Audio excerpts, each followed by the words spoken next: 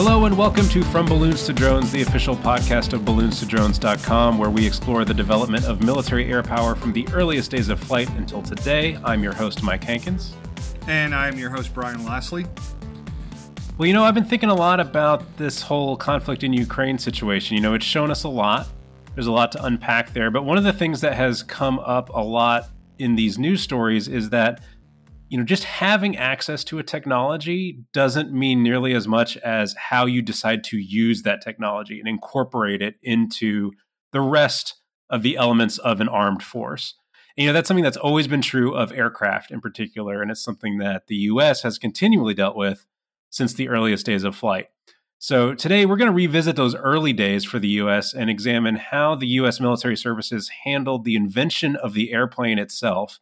And, it's easy to think of these early planes as, very crude wood and canvas contraptions, but at the time they were cutting edge technology, right? And so to make them effective in a military sense, it's not always obvious as to how to do that. So to talk us through that story, we're joined today by Dr. Larry Burke, the aviation curator at the National Museum of the Marine Corps and author of At the Dawn of Air Power, the U.S. Army, Navy, and Marine Corps Approach to the Airplane, 1907 to 1917. Larry, thanks so much for being here. Well, thanks for having me on. Well, let's go right into things here. So why decide to write a book on this topic? What got you into this project in the first place? So ironically, this is plan B, if you will. I had gone to a Society for the History of Technology conference and was sitting in the special interest group for aviation history. And they asked us to go around and say what we were working on. And I stood up and introduced myself and said, I'm honestly here hoping to get a good idea for my dissertation. Roger Launius was in the room and he said, hey, whoever it was looking for a dissertation topic, come and see me. So I talked to him. He said one of the things that he hasn't seen is a really good multi-service history of the airplane. So that got me thinking. I'm like, okay, it's a start. I read historiographical articles talking about this idea of the ineffectiveness of air power in World War I, which is not terribly common, but it's an idea that some, maybe not even historians, journalists perhaps, seem to have gotten, that this is idea that air power just was not significant in the First World War, and it was and it wasn't. But it got me thinking, okay, well, if it was not important in the First World War, what was it before the First World War? How do you learn to use a new invention, especially when the inventor doesn't really have any idea themselves? When you look at the history of the Wright brothers, they say, oh, we went out 1903, we successfully flew. They saw that as, okay, it's one more step in the experiment. It's not really a real airplane yet. So they go back to Ohio and they continue working. And, at the end of 1905, they kind of have what they feel is a working, saleable airplane. But then they realize they have no idea why anyone would want to buy it. Like, they were so focused on solving what to them was this very technical problem. And then once they were done, they were like, well, we could probably sell it, but we need to figure out how to sell it. Their mechanic says that they spent, I think it was 1906, not doing much flying and sitting around thinking about what to do with the airplane. And so, they do come in with this sort of vague suggestion of, well, it could be useful in reconnaissance. When you sit down to look at it, there is a huge gap between saying that and actually using it for reconnaissance. So that was sort of the genesis of this was, okay, so where do these ideas come from?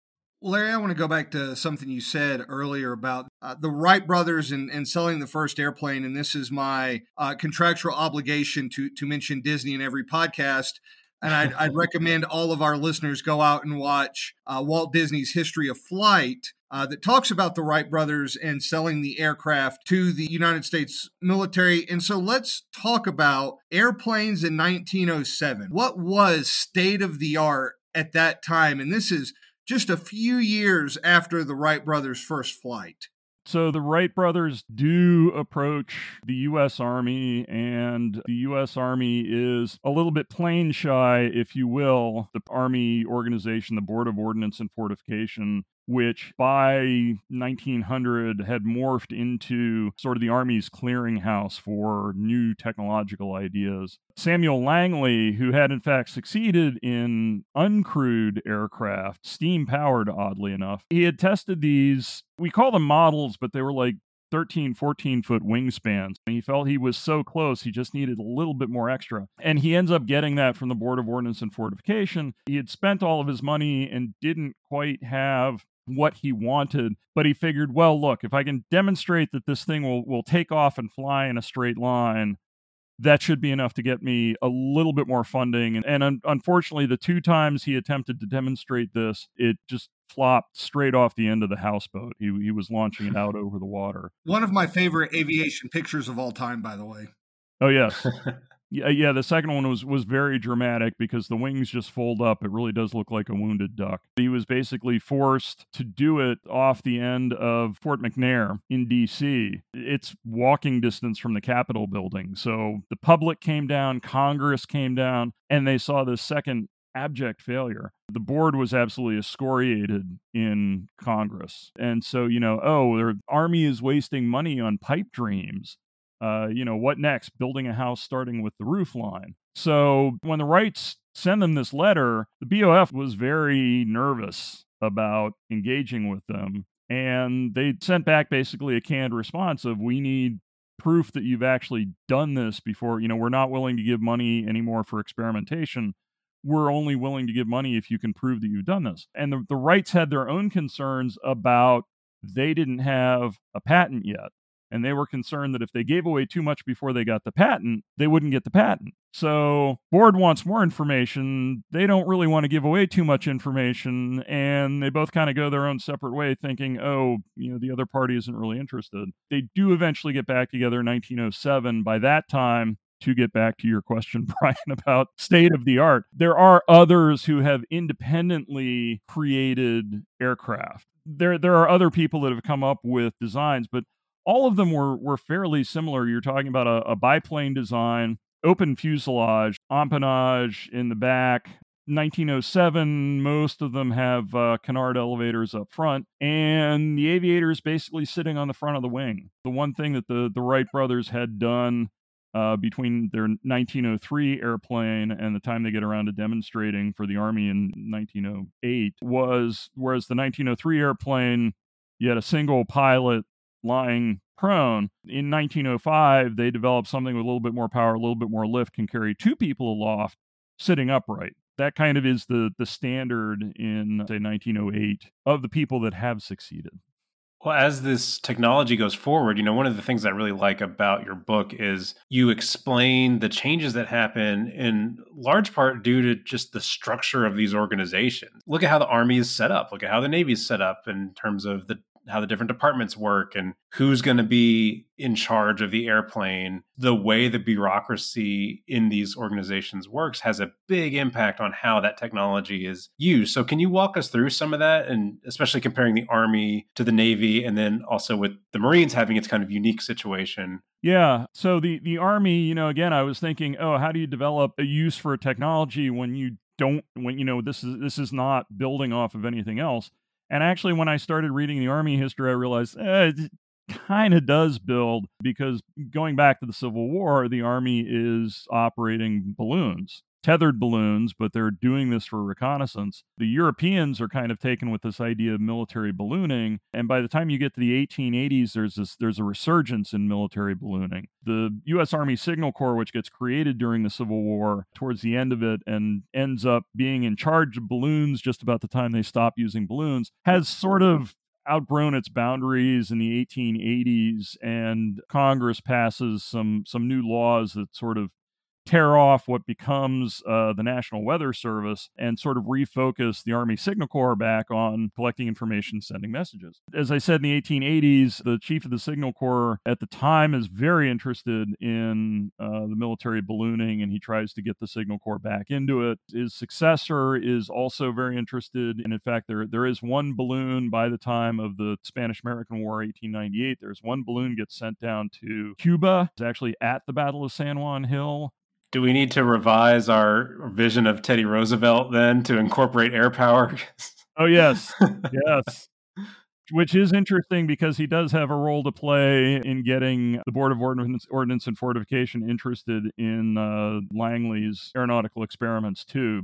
So, yeah, the Army has this aeronautical organization. So when the airplane comes along, the Signal Corps says, hey, it's aviation, it's us. And there's really nobody else in the Army that's interested enough to fight them for it. I'm not sure anyone else even would have if there hadn't been a clear winner already. So you get this built-in support system of you have an established organization. It's not just been created for the airplane. It's there. It's led by a flag officer who is interested in seeing it succeed. This does arguably cause problems later on when some people are thinking that the Signal Corps is actually holding aviation back. That, the Signal Corps isn't interested in developing offensive uses of the airplane because the Signal Corps doesn't do offense. It does reconnaissance, map making, information passing. So there are people who think that the chiefs of the Signal Corps are intentionally holding back aeronautical development so that they don't lose control of the airplane and the money that it brings in. And the other thing I have to say about the Army is that the airplane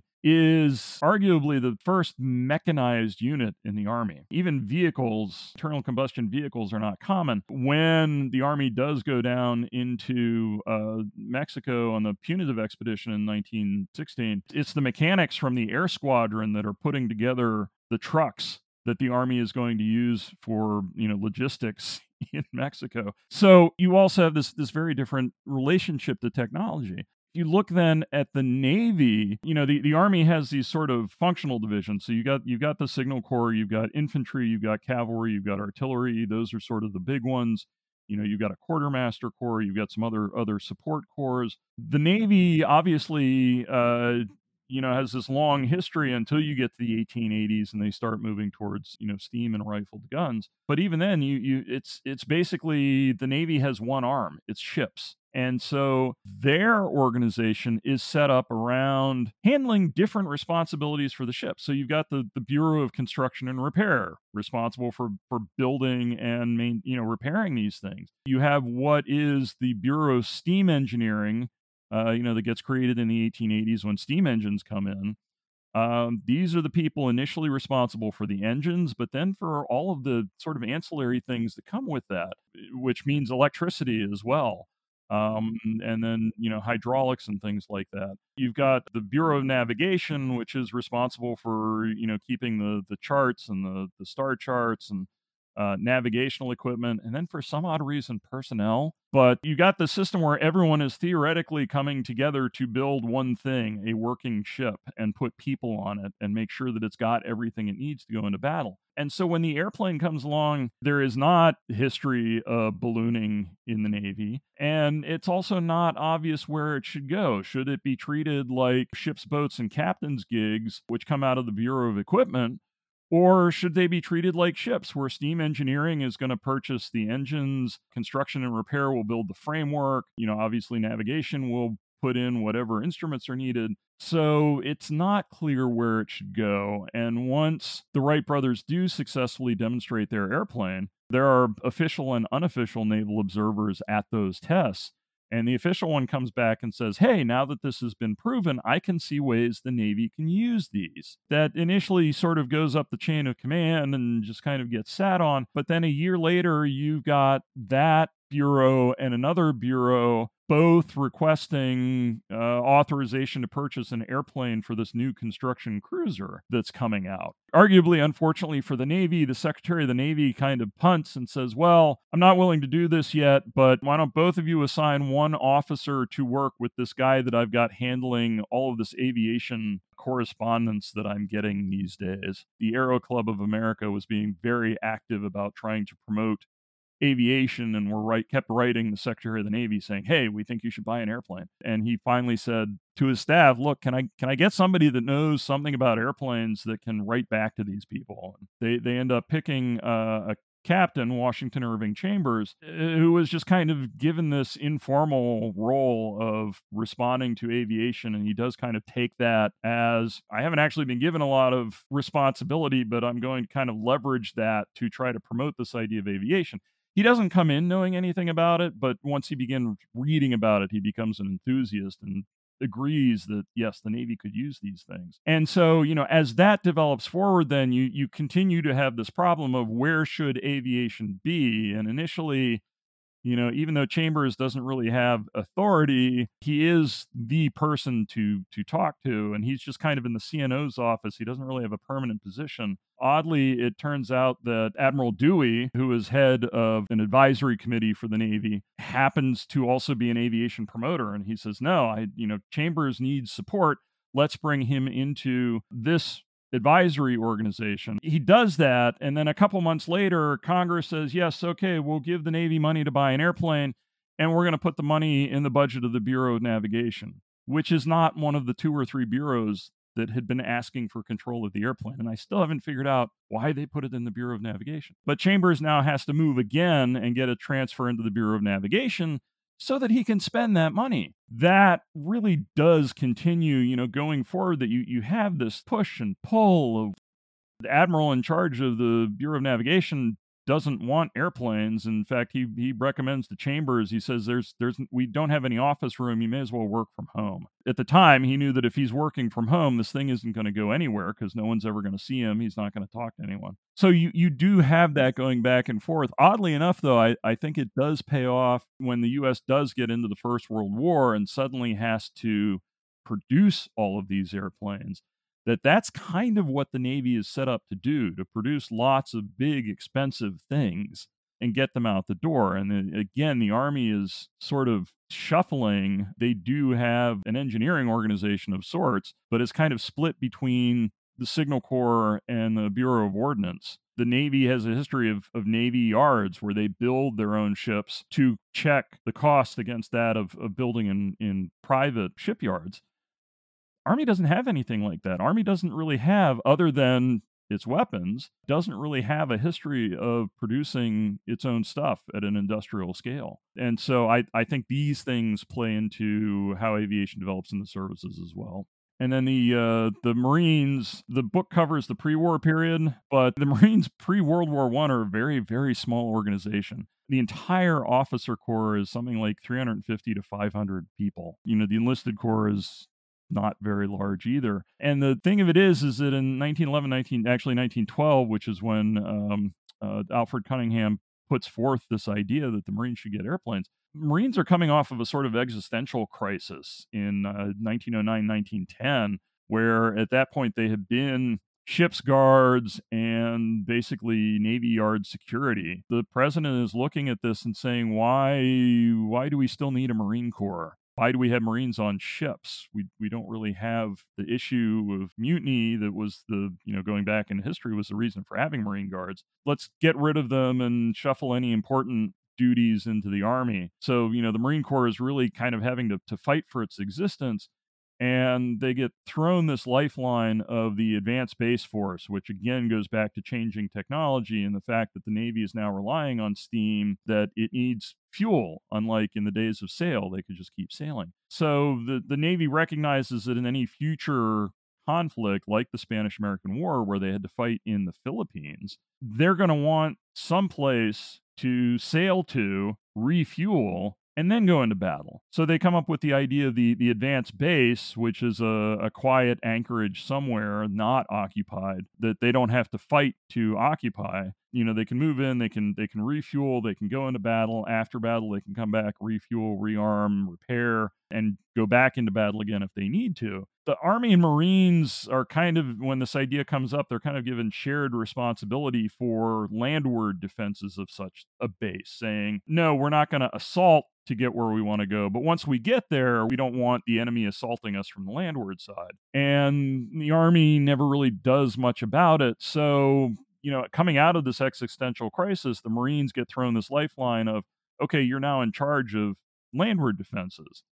And they quickly create this Advanced Base Force School in Philadelphia to start to explore, okay, what kind of force do we need? How big does it need to be? What kind of weapons do we need? What kind of specialists do we need? This is where Alfred Cunningham is, and this is where he comes back and writes his letter that goes up the chain of command saying, hey, Marine Corps does not have cavalry. We can use airplanes the way the Army uses cavalry.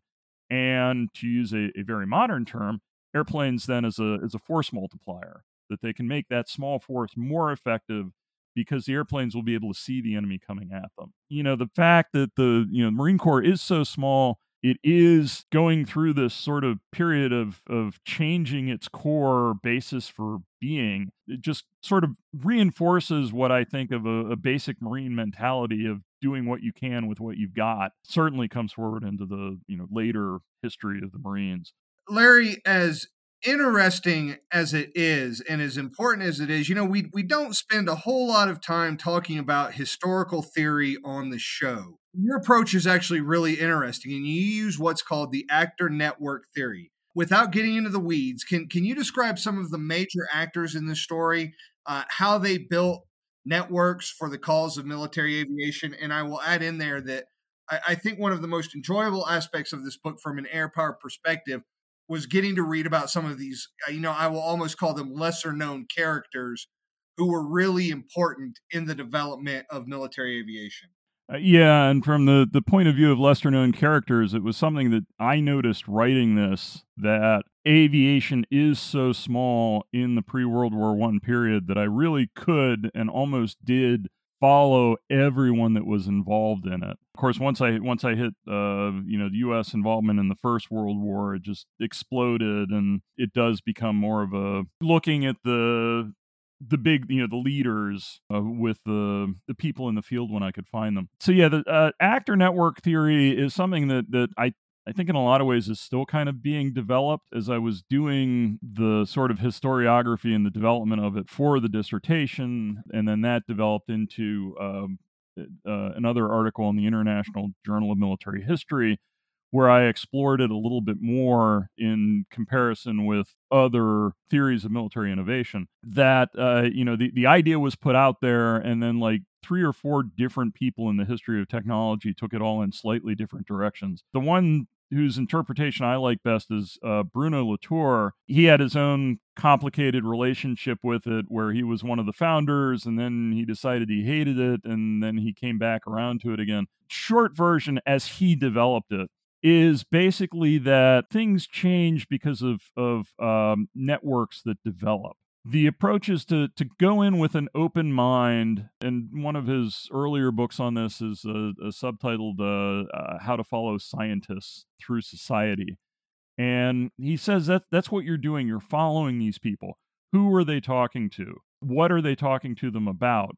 And one of the controversial things that comes out of this is that as historians, we're used to talking about historical actors. And historians of technology have really fought against the idea that technology is an actor. Because in the sense that most historians use the word, technology is not self-aware.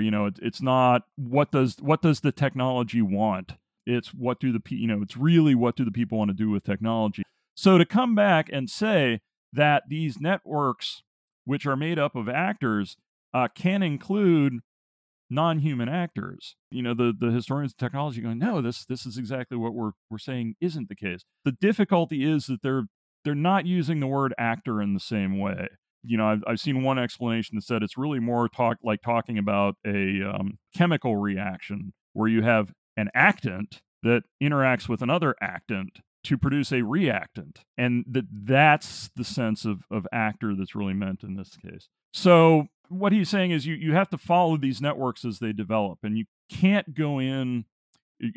go in with thinking, okay, I'm going to look for this kind of pattern. You should just let it develop and see what kind of pattern develops. It's like watching, like FlightAware or something like that. If you're following multiple airplanes at the same time, if you watch airplanes over the course of the day, you'll see certain routes that all the airplanes are taking that aren't there if you look at the map. Unless, of course, you know about, BOR beacons and things like that, know that they're, flying in designated zones.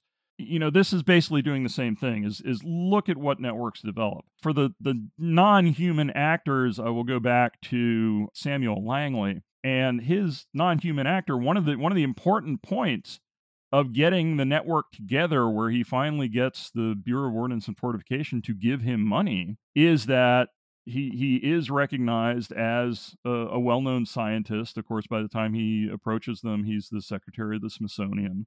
So they know he's not a crackpot. And he has also demonstrated some success already.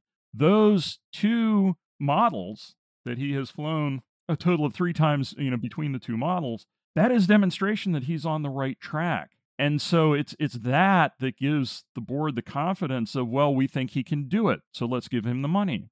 And then, of course, that non-human actor fails when his man-carrying version just collapses into the Potomac, and the network falls apart. So it was going through and looking at what networks develop. And the interesting thing when I was breaking out this pre-war part from the dissertation, as I said, the dissertation goes through the end of the First World War, and I did include a little sort of postscript of some of the stuff I was working on after the war. When I did that, I said, aha, okay, it really needs this connection where you've got one or more people at the bottom end of this, the people actually using the technology on a day-to-day basis who know what it can or can't do very intimately, have grease up to their elbows, if not higher. These are the guys who know what the current state of the art can do, what it can't do, have a sense of, hey, this is small change here and we can do this other new thing.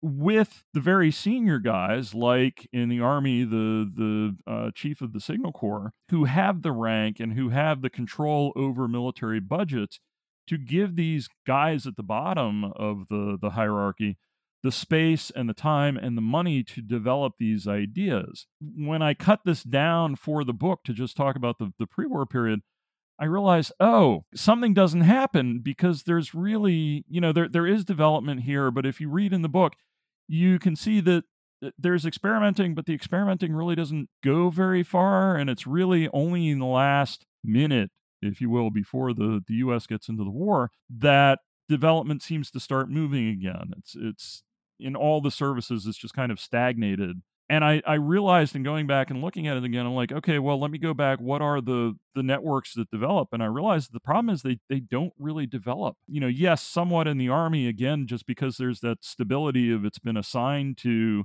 the Signal Corps, and for anything to change, it really has to be ripped away. And there are efforts to do that prior to 1917. But there is a certain stability there. In the Navy, there's less so. There's no longer really one person by the time we get to 1916, 1917, just because of the way things have developed. There's no longer really one person with the seniority or even the ear of senior people that can really push aviation in the Navy. And so I realized that what happens is that the networks never really coalesce prior to the First World War. It's starting to happen.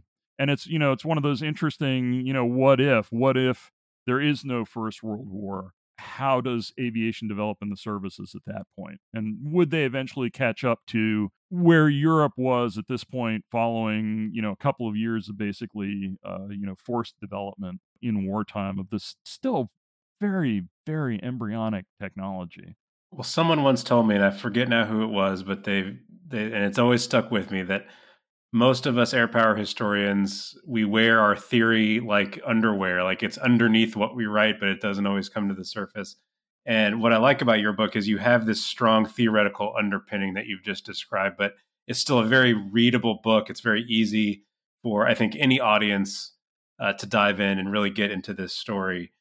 So for those who want to do that, again, it's At the Dawn of Air Power, the U.S. Army, Navy, and Marine Corps' Approach to the Airplane, 1907 and 1917, by Larry Burke, and that's from Naval Institute Press. Larry, thanks again for being on the show. Thanks for having me. It's been fun. Yeah. Brian, where are you online these days? Currently, at least this month, I am still on Twitter, but most notably, I have my own website, which is www.brianlassley.com, and there's a link to get in touch with me there. Mike, how about yourself? Well, I'm at mwhankins.com, and all of us, of course, are online at balloonstodrones.com. Our music was created by Jason Davis at Digital Fish Media, which you can find on Facebook at digitalfishmedia.org. If you'd like to send us an email, please visit balloonstodrones.com/contact. We're also accepting article submissions for publication, so feel free to drop us one of those. Thank you all, and we will see you next time.